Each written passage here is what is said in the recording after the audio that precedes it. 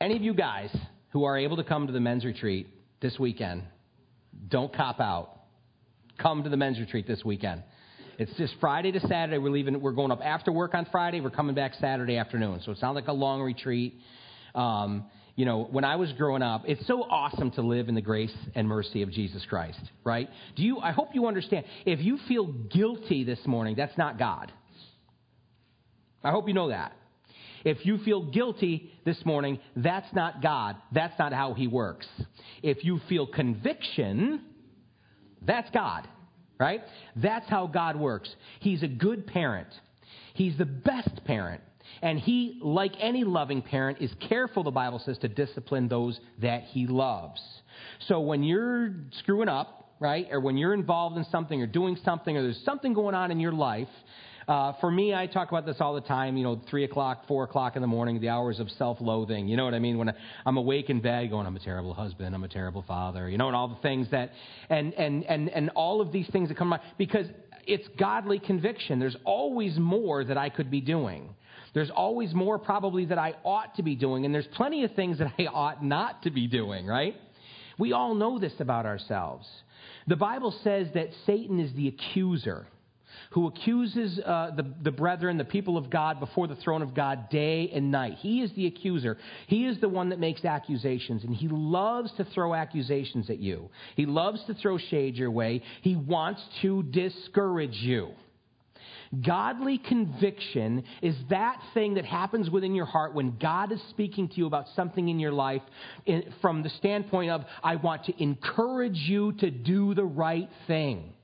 I want to encourage you to stop doing the thing that is detrimental to your life, that is detrimental to your faith, that is detrimental to your family, that is detrimental to, most importantly, your walk with Christ. And that's how God speaks to us, and that's how God comes alongside us. But make no mistake, He wants us to immediately acknowledge that He's speaking to our hearts, acknowledge that the things that He says are in our lives are wrong. The things that He says in our lives that are right, that He is always right. The Bible says, let God be true, right? And every man a liar. And I hate to break this to some of you, but that includes you, right? You ever stand and look at yourself in the mirror and go, you liar, right? Have you ever lied to yourself? Hello, right?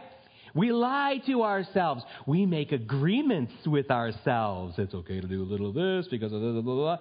And listen, we have this superstitious nature. I don't know if it's our culture. I don't know where it comes from. But we have this superstitious nature that if I'm open with my sin, if I allow God to fully expose every aspect of rebellion and sin in my life, whether I know about it or I don't know about it, that therefore I'm going to be condemned before Him and God's going to be done with me. God's not going to speak to me. Bad things are going to come my way. That's not how God works. God wants you to be completely open and honest for you. That's what when Jesus says, unless you humble yourself and become like a child, you will in no ways enter the kingdom of heaven. What He was talking about is the fact that a little child does not have that guile within them, that flattering tongue. If you look ugly, your kid will say you look ugly. If you look fat, your kid will say you look fat. Right? And that's just the nature. Now, don't say those things to God, but God wants you to come to Him as you are. God wants you to come to Him with all of your faults, with all of the things that are inside of you, good and bad, and be open before Him. That's how He comes in. That's how He has communion with us. And Dad was, growing up, that do not forsake the gathering of yourselves together as some have become accustomed to doing, and Dad, probably said that verse 8 billion times. Hammered that in our heads growing up.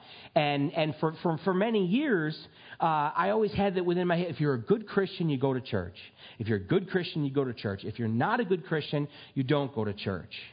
But that's not what church is either. I hope you know that. This, hopefully, is for you an oasis, or an aid station, or a schoolhouse, a place of fellowship, a place of like-mindedness. This is for you. It's for you. It's not against you. So anytime that we gather together, whether it's in church on Sunday morning or Bible study Wednesday evening or the men's retreat or the women's retreat or the adult dinner night out, these are things that God has given the church so that we might have fellowship one with another. Make no mistake about it. And those of you who work a secular job, 40 a week, and you got a smartphone, those two, or go to school and have those two prerequisites is all it takes for you to know and understand that the enemy, that the Bible calls the prince and the power of this era or of this present age, is at work to divide us. Yeah? To divide us. Whether it's dividing you from your neighbor, or dividing you from another group of Christians, or dividing us within the church, or dividing us within our own homes. You've heard the phrase, divide and conquer, right? The Bible says that Satan is like a roaring lion that roams about, seeking out whom he may devour. And if you've watched National Geographic and you've seen how lions hunt, they try to find the weakest, the smallest, the youngest, the sickest, and get them away from the herd because there's protection within the herd. Whether it's the water buffalo or don't you cheer when the water buffalo gets the lion? Every once in a while, the wildebeest gets the lion with the horns, and the lion goes flying, flipping in the air. Yeah, there's one for the wildebeest, you know. But they get in the big circle, and they put the small and the sick in the center. Hello, right? So that there's protection against the lion. And that's exactly what our fellowship is supposed to be. If you don't put you in the center of the circle, because now we got you where we want you, baby. Well, give me your money after I beat you. You know what I mean? No. That's not what church is. It's so that we can protect one another. We can watch one another's back. We can encourage one another. We can speak to one another words of encouragement, words of exhortation. We can pray over one another. And the devil is hard at work in the church of Jesus Christ today to separate people. You can go to a church of 5,000 people and be all alone today. And I dare to say you could even go to a church of 100 people, if we're lucky, and be alone. Everything in your walk and your relationship and your fellowship with Jesus Christ, He has accomplished everything. You understand? When all of His promises, that song we sang, all of His promises are yes and amen. It's already accomplished. He is the God that speaks things that are not as though they were. He's the God of miracles. He's the God of second chances. And your part in that is to reach out to Him. That's it. To accept that gift. Not just one time, see you on the other side. Every single day. That's why the Bible says daily take up your cross and follow after Him. Daily. What does that mean to take up your cross? Every single day, not just to afflict yourself, not just to say no to your flesh, but to take up the cross and remember whose you are. Remember to whom you belong and to that cause to which you were called every day. Every day. And then you can consider it pure joy. And everything that happens and everything that the world has to offer, guys, we're in it together. We're in it together. Let's not go it alone, man. Let's not go it alone. So the knee-jerk reaction of the preacher, right, when attendance is down in church, is to preach a message about church attendance and how you should be in church. If you may not know this about me, and if you haven't known me for that long, you'll find out, I'm different. I'm a little bit different. I'm a wacko. You got to be careful what you say to me, okay? I'm a little odd. The very notion of me pressing you to doing something that you don't want to do makes me sick. I'm a freedom guy. I'm a live free or die guy. You know what I'm saying? Like, that's my nature. I want you free. I want you free. The Bible says it is for freedom that Christ has set you free. It is for freedom. Not to be entangled again in a yoke and bondage of sin, and also not to be entangled again in a yoke and bondage of religion or man's control over your life. You understand? If you are in Christ Jesus this morning, you answer to Him. I'm a cheerleader. That's my job. I'm a cheerleader, and sometimes a coach a little bit. And I'm up here to encourage you guys and hopefully to open up the Scriptures in such a way that the Lord speaks through it and makes you hungry for more of the Scriptures so that you'll grow in the faith. But I can't tell you how to live your life. Can you imagine having to take advice on how to live your life from a sprinkler fitter? You know what that means if you're a sprinkler fitter. It means school was not for you. You probably made some mistakes. Maybe did a little jail time, okay? That's it. It is what we fitters are, okay? And I'm a sprinkler fitter. I'm just a fitter. I'm a pipe fitter, okay? And God said, you're going to preach. Oh, well, just where? Tell me where. That's it. That's all I am. And your brother in Christ. Jesus wants a personal walk with you. And maybe you're ripping yourself off today. Maybe you're allowing the enemy to rip you off. If you're walking around and wallowing in self-misery and doubt and fear, and you find yourself feeling like you're entangled, you find yourself like Peter, who walking at the water, maybe at one point in his life walking on the water, and now you find yourself feeling that you're sinking, Jesus Christ is the answer to that. And I'm not, please don't misunderstand what I'm saying. Jesus Christ is not the God of changing your circumstances. Can I get an amen? You listen, if you come to Jesus, you're a king's kid. He wants you to be rich. He wants you to be wealthy. He wants you to trade in that Yugo for a Bugatti. He wants you to have a house, a mansion on the hill. And he doesn't want you to ever get sick. I can't find it. I just don't ever find it. Consider it all joy when you suffer afflictions. It's like, no! Hello, Paul. I'm an American. I'm not supposed to suffer afflictions. And you ever see, they call them the tattoo verses. You know, you see the arm, the athlete. I can do all things through Christ who strengthens me. Watch me punch this guy's face in. You know what I mean? And do you understand, Philippians, when it talks about I can do all things, Paul is talking about the fact that in Jesus Christ, walking with Christ, having fellowship with Christ, has given him the ability, no matter what his circumstances are, whether he finds himself in plenty and he finds himself with luxuries and good things and he finds himself in good health, or if he finds himself in stocks in a dungeon. In both circumstances, he can serve, honor, obey, and praise the Lord Jesus Christ. That is what it means to be more than a conqueror. Hello. Amen. Hallelujah. That's what it means to be a conqueror in Jesus Christ. It's not that everything goes my way. It's that I'm always going his way. Amen? Open with me to Leviticus, if you will.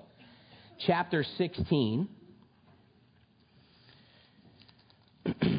Leviticus chapter 16, and I'm picking up in verse 20, and we are talking today about the Day of Atonement, which if you have a calendar that has Jewish holidays on it, this would be Yom Kippur.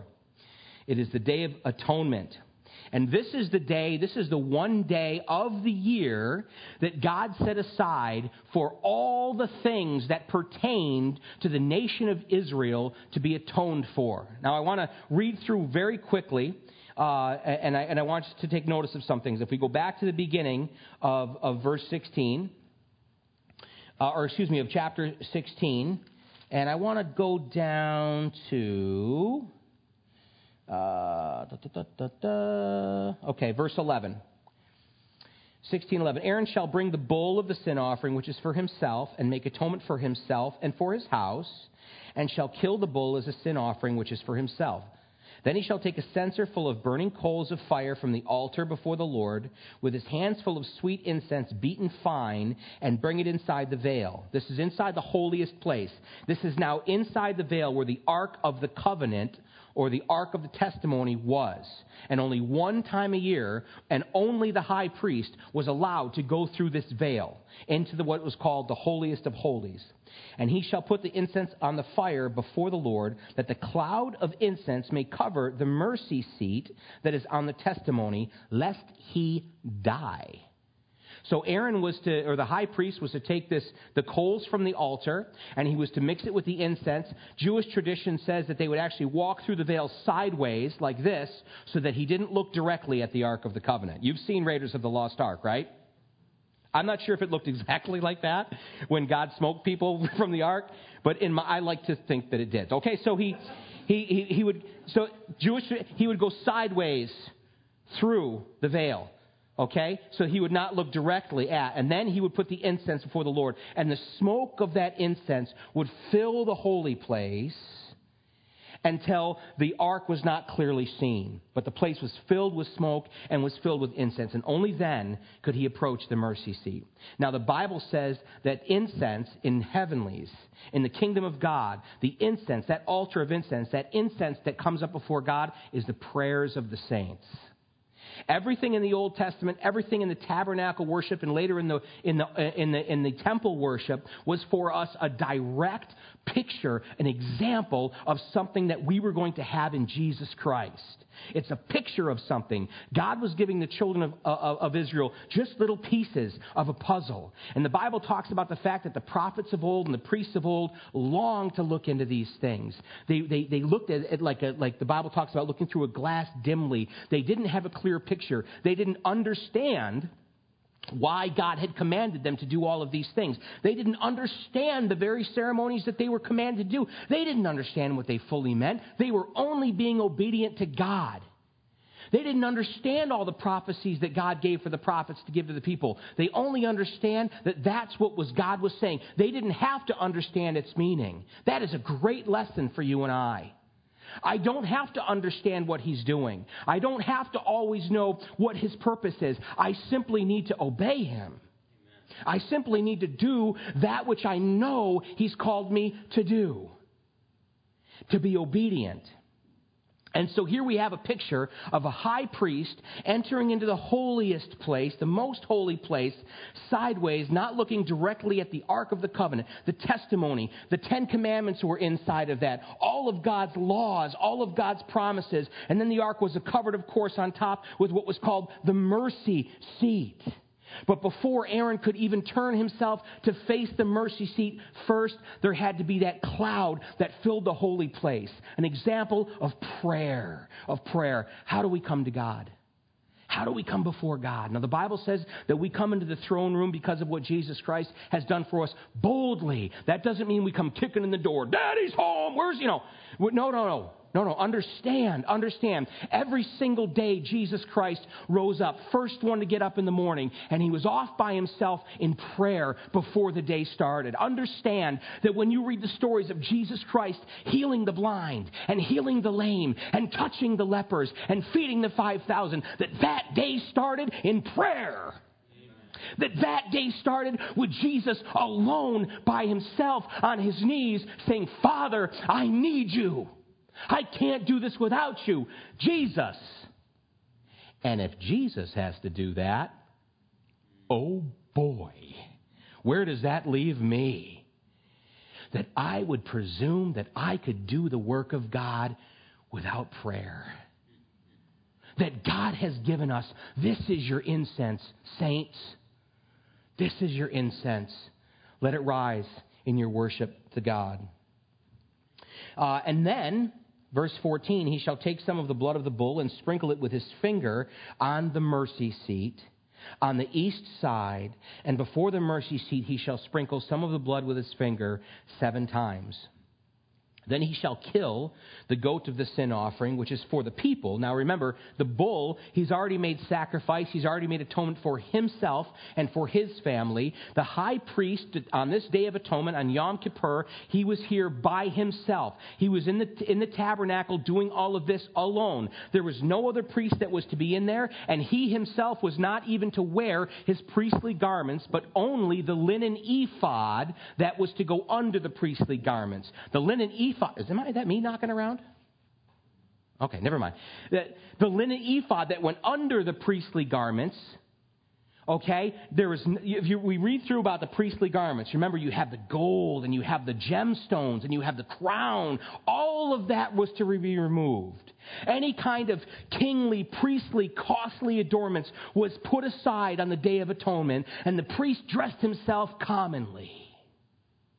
And there he served alone in the temple of God. And first he would make atonement for himself and for his family. Because even the high priest, and Jewish tradition says that for the 7 days leading up to the Day of Atonement, the priest would not go home, but he would stay in the tabernacle for 7 days, offer the daily sacrifices himself, seek after God, and have read to him over and over again the law of God concerning the Day of Atonement, lest on that day he go in improperly and die. Think of the levity. Think of the power of that day and of that moment and of that time. And he goes in first because he needs atoning for, even though he's been doing everything right. Even though he's the man of God called for this time, he needs atoning for, man, because he's a sinner. And his kids, they certainly need atoning for. I mean, everybody in his family, they need atoning for. And then the goat comes next. He shall kill the goat of the sin offering, which is for the people, bring its blood inside the veil, again, to the holy place. And do with that blood as he did with the blood of the bull, and sprinkle it on the mercy seat and before the mercy seat. The blood of the sacrifice for himself, for his family, and now for the people of God, sprinkled on God's mercy seat, which encapsulated God's truth, which covered God's justice and God's law that commands that for sin there is one penalty, and that is death. And that is separation from God. And yet God, when he had them build that ark of testimony, he had them put the law of the covenant inside of the ark, and he covered it with his mercy. Hello. What was he saying to you and me? And then that mercy seat covered, sealed, anointed with the blood of the sacrifice. And so he would do the same thing with the goat. And so he shall do for the tabernacle of meeting. I went too far. Verse 16, so he shall make atonement for the holy place because of the uncleanness of the children of Israel and because of their transgressions for all their sins. And so he shall do for the tabernacle of meeting, which remains among them in the midst of their uncleanness. There shall be no man in the tabernacle of meeting when he goes in to make atonement in the holy place until he comes out, that he may make atonement for himself, for his household, and for all the assembly of Israel. And he shall go out to the altar that is before the Lord and make atonement for it. What? Atonement for it. Now, I understand making a blood atonement for people. I understand the sacrifice that had to be made for the sins of people. But you're telling me that the altar had to be atoned for? Let's talk about this. Let's read further. He'll go out to the altar that is before the Lord and make atonement for it, and shall take some of the blood of the bull and some of the blood of the goat and put it on the horns of the altar all around. Then he shall sprinkle some of the blood on it with his finger 7 times, cleanse it, and consecrate it from the uncleanness of the children of Israel. Even our worship, even our religion, even the things that we do for God have to be atoned for because they're tainted by who? Us. You know, anybody who has the idea that our goodness or our good deeds in any way, any shape or form, at any time, and for any reason could ever bring us justification before God is mistaking themselves. The Bible says that our righteousness, all the good deeds you've ever done, every good thought you've ever had, every good deed you've ever done is like filthy rags. And that word that's used there for filthy rags, that is the rags that was used to wrap the sores of someone who had leprosy. And we just went through the chapters on leprosy. It's a death sentence. It's the most unclean thing that there could possibly be in the camp or in a person. That's what my righteousness is. That's what my good deeds are. There is no teeter-totter, my friends. There is no teeter-totter. There is no scales of justice like we have in front of some of our courts. There's only us, guilty. When Jesus Christ came and he began to teach them on the mountain and he began to talk to the disciples, remember what he said to them. Remember what he said to them. Unless your righteousness surpasses that of the scribes and the Pharisees and the priests and the teachers of the law, you will in no ways enter the kingdom of heaven. They were flabbergasted at that statement. Who's more righteous than a priest? Who's more righteous than a rabbi? Who's more righteous than a man of God? And Jesus' whole point as he taught the Sermon on the Mount was to show all men that we are guilty. Jesus didn't teach the gospel to make us justified. He taught it to make us guilty. Everything. You have heard it said that you shall not commit adultery. But I tell you that if you look upon a woman to have lust with her, you've already committed adultery in your heart. You have heard it said that thou shalt not commit murder. But I tell you, if you hate your brother without cause, you have already committed murder in your hearts. And right there, Jesus took that whole crowd of self-righteous people and turned them into a group of murdering, thieving, adultering, stealing, wicked sinners. Why? So they could be pointed to the cross. The Bible says that all of the laws that were given by God to Moses, those handwriting of requirements, the law, the Bible says, which are against us because they are contrary to us. Remember what Paul says? I know that the law is good. You know what the problem is? I ain't. St. Paul says this, called himself the chief of sinners. And you know the kind of people Paul ministered to, the worst of the worst. He said, I'm their chief. I'm their chief, because Paul understood that outside of Jesus Christ, my sin makes me guilty. That's it. That's what the gospel is. Well, why do you call it good news then? That doesn't sound like good news. You just told me I'm a lying, thieving, murdering adult. That sounds like terrible news. The good news of the gospel of Jesus Christ is that he has taken all of our sin and all of our iniquities and all of our wickedness and all of our guilt, and it was nailed to the cross. His sacrifice, his atoning sacrifice on that day, that's why he said it is finished. You know this stuff. The word that he said, the word that he spoke was tetelestai. That means literally paid in full. That means when the accuser, your accuser, Satan, stands before the throne of God and he says, did you see Pat this week? Did you see him? I mean, he calls himself a child of God. Did you see his attitude? Did you see this one? Oh, Steve Hicks. Oh, don't get me started on Steve. Let's see, who else can I? Right? It goes on and on. Oh, Frank Thomas. Oh, Frank Thomas. And Gabriel shouts out from across the throne room, hey, I don't know if there's any hope for that one. And Jesus Christ clears his throat. This is all in my mind, of course. This isn't how it really goes down. But Jesus Christ clears his throat, and he says, excuse me, paid in full. I'm justified.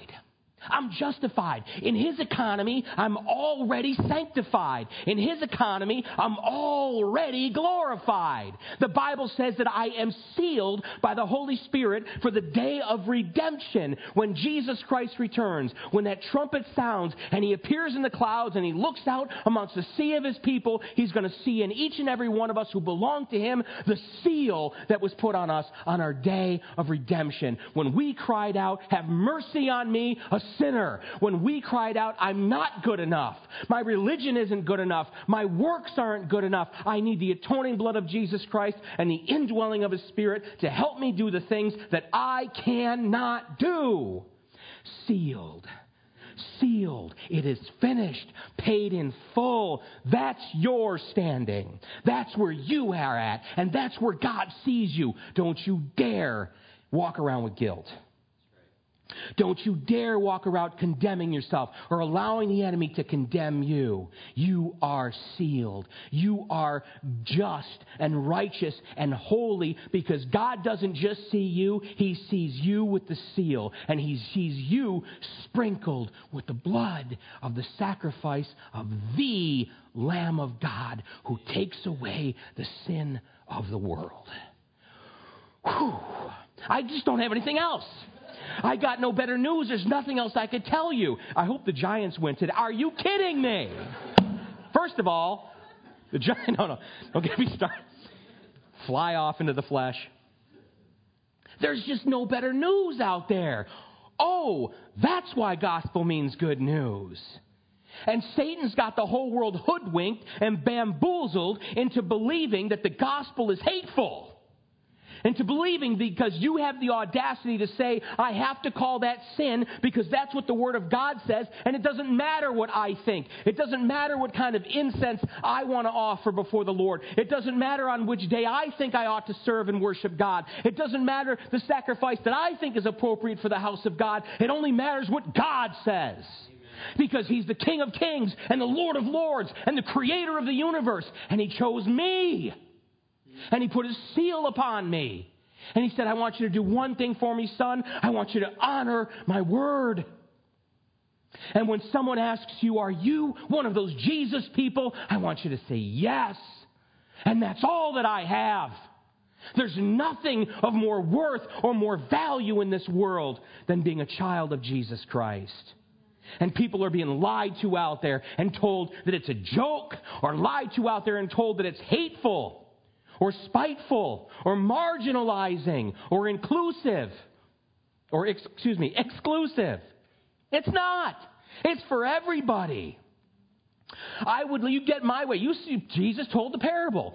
He went out and He invited all these kings and princes and dukes and duchesses to His son's wedding, and none of them could come. Too busy. Got too many things going on. I got a great life. I don't really think I need that. I think I'm doing okay. I'm all set. That's the Syracuse thing. When you witness to people, I'm all set. I'm all set. Hey, let me talk to you about it. I'm all set. You know what I mean? And so the king said, I want you to go out to the highways and the byways. I want you to go to the slums, and I want you to go to the alleys, and I want you to go to the homeless shelters and invite them. I wish I could fill this place with nothing but prostitutes and homosexuals and drug addicts and transvestites. I don't give a rip. They don't need to change their ways. They need to meet Jesus. That's it. Who am I? I'm going to tell you how you should live your life, and I'm going to tell you what you need to change and what you need to stop doing. You need to meet Jesus. You need to meet Jesus. And I believe and I trust and I know that if someone meets Jesus, He'll take care of the rest. He'll take care of the rest. He's going to show them the way a loving father does, not a jerk brother like me. Because you all seen siblings, right? You ever have kids? You ever said, would you please not hit your brother in the head with a baseball bat? I'd appreciate it. Thank you. He's bleeding now. Would you get me a napkin for your brother? You know. And then sometimes we take care of each other like this. Oh, I'll take good care of you. Oh, boy, I'll take good care of you. Oh, did you see? Lord, I just pray for Brother John. Lord, I know that you probably are just ready to kick him right off the cliff into the, but I'm not like, Lord, I pray. Oh, God wants us to act like Jesus acted. He never accused. He never judged. He loved, and He told the truth. Hey, and they killed Him for it. You think if I love people and if I just tell people the truth, everyone's going to like me? They killed Him for it. But that's what we're called to do, to be like Jesus, to reflect His image. And so we have here in Leviticus this beautiful picture. Jesus, of course, we're taught in Hebrews, is our high priest. And Jesus occupies all of the positions that we find in chapter 16 of Leviticus. Jesus Christ is the sacrifice. There was 2 goats. There was the regular goat, and then there was the scapegoat. The regular goat was sacrificed. The scapegoat, and it was chosen through lots. They would put their hands on the goat. They would confess all the sins of the nation of Israel. That must have taken a time. And then they would take that goat, and it would be released into the wild. It would be released. It would be set free. Jesus is both the sacrifice, and He's also the one that took our sins away. The Bible says as far as the east is from the west, and He remembers them no more. Jesus Christ is also our high priest. He is the one who makes the sacrifice that was Himself for us. And He did it as a man, not with priestly garments and not with kingly robes. He did it in the tunic of a man, a commoner, a carpenter, a tradesman. The Bible says He had no form or comeliness that anyone would be drawn to Him. He didn't have a beautiful face. And have you seen these Jesus movies? I mean, that's the best looking Jesus I've ever seen in my life. Jesus was so good looking. I mean, everybody's following Him. It's like, well, there's a couple of guys, but there's hundreds of girls. I don't understand. They seem to love Jesus. Well, look how good looking He is. The Bible says that He had no form or comeliness that anyone would be drawn to Him. There was nothing about Jesus that stood apart. There was no halos. There was no glow. He wasn't the only Jew with blue eyes. He was Irish, but he was Jew. Wait, what? I don't understand. He was just a regular-looking Jew. He looked as Jewy as any Jew has ever looked. That's it. He looked like a Jewish guy, and he was a commoner. No one would ever pick him apart from anybody out of the crowd until he spoke, until he stepped out and touched someone. He's our high priest, and he makes atonement for you and for me. Man, that's some God. That's some God. I can't believe some of the things people worship. I can't believe, because all men worship. You see how people are beating each other up in the streets? You know what I mean? They put on an Antifa t-shirt and a mask, and they go out looking for people to beat up because of politics. Don't get mad. Don't get upset. Pray for those kids. Understand that they call themselves atheists. There is no God, but all men worship.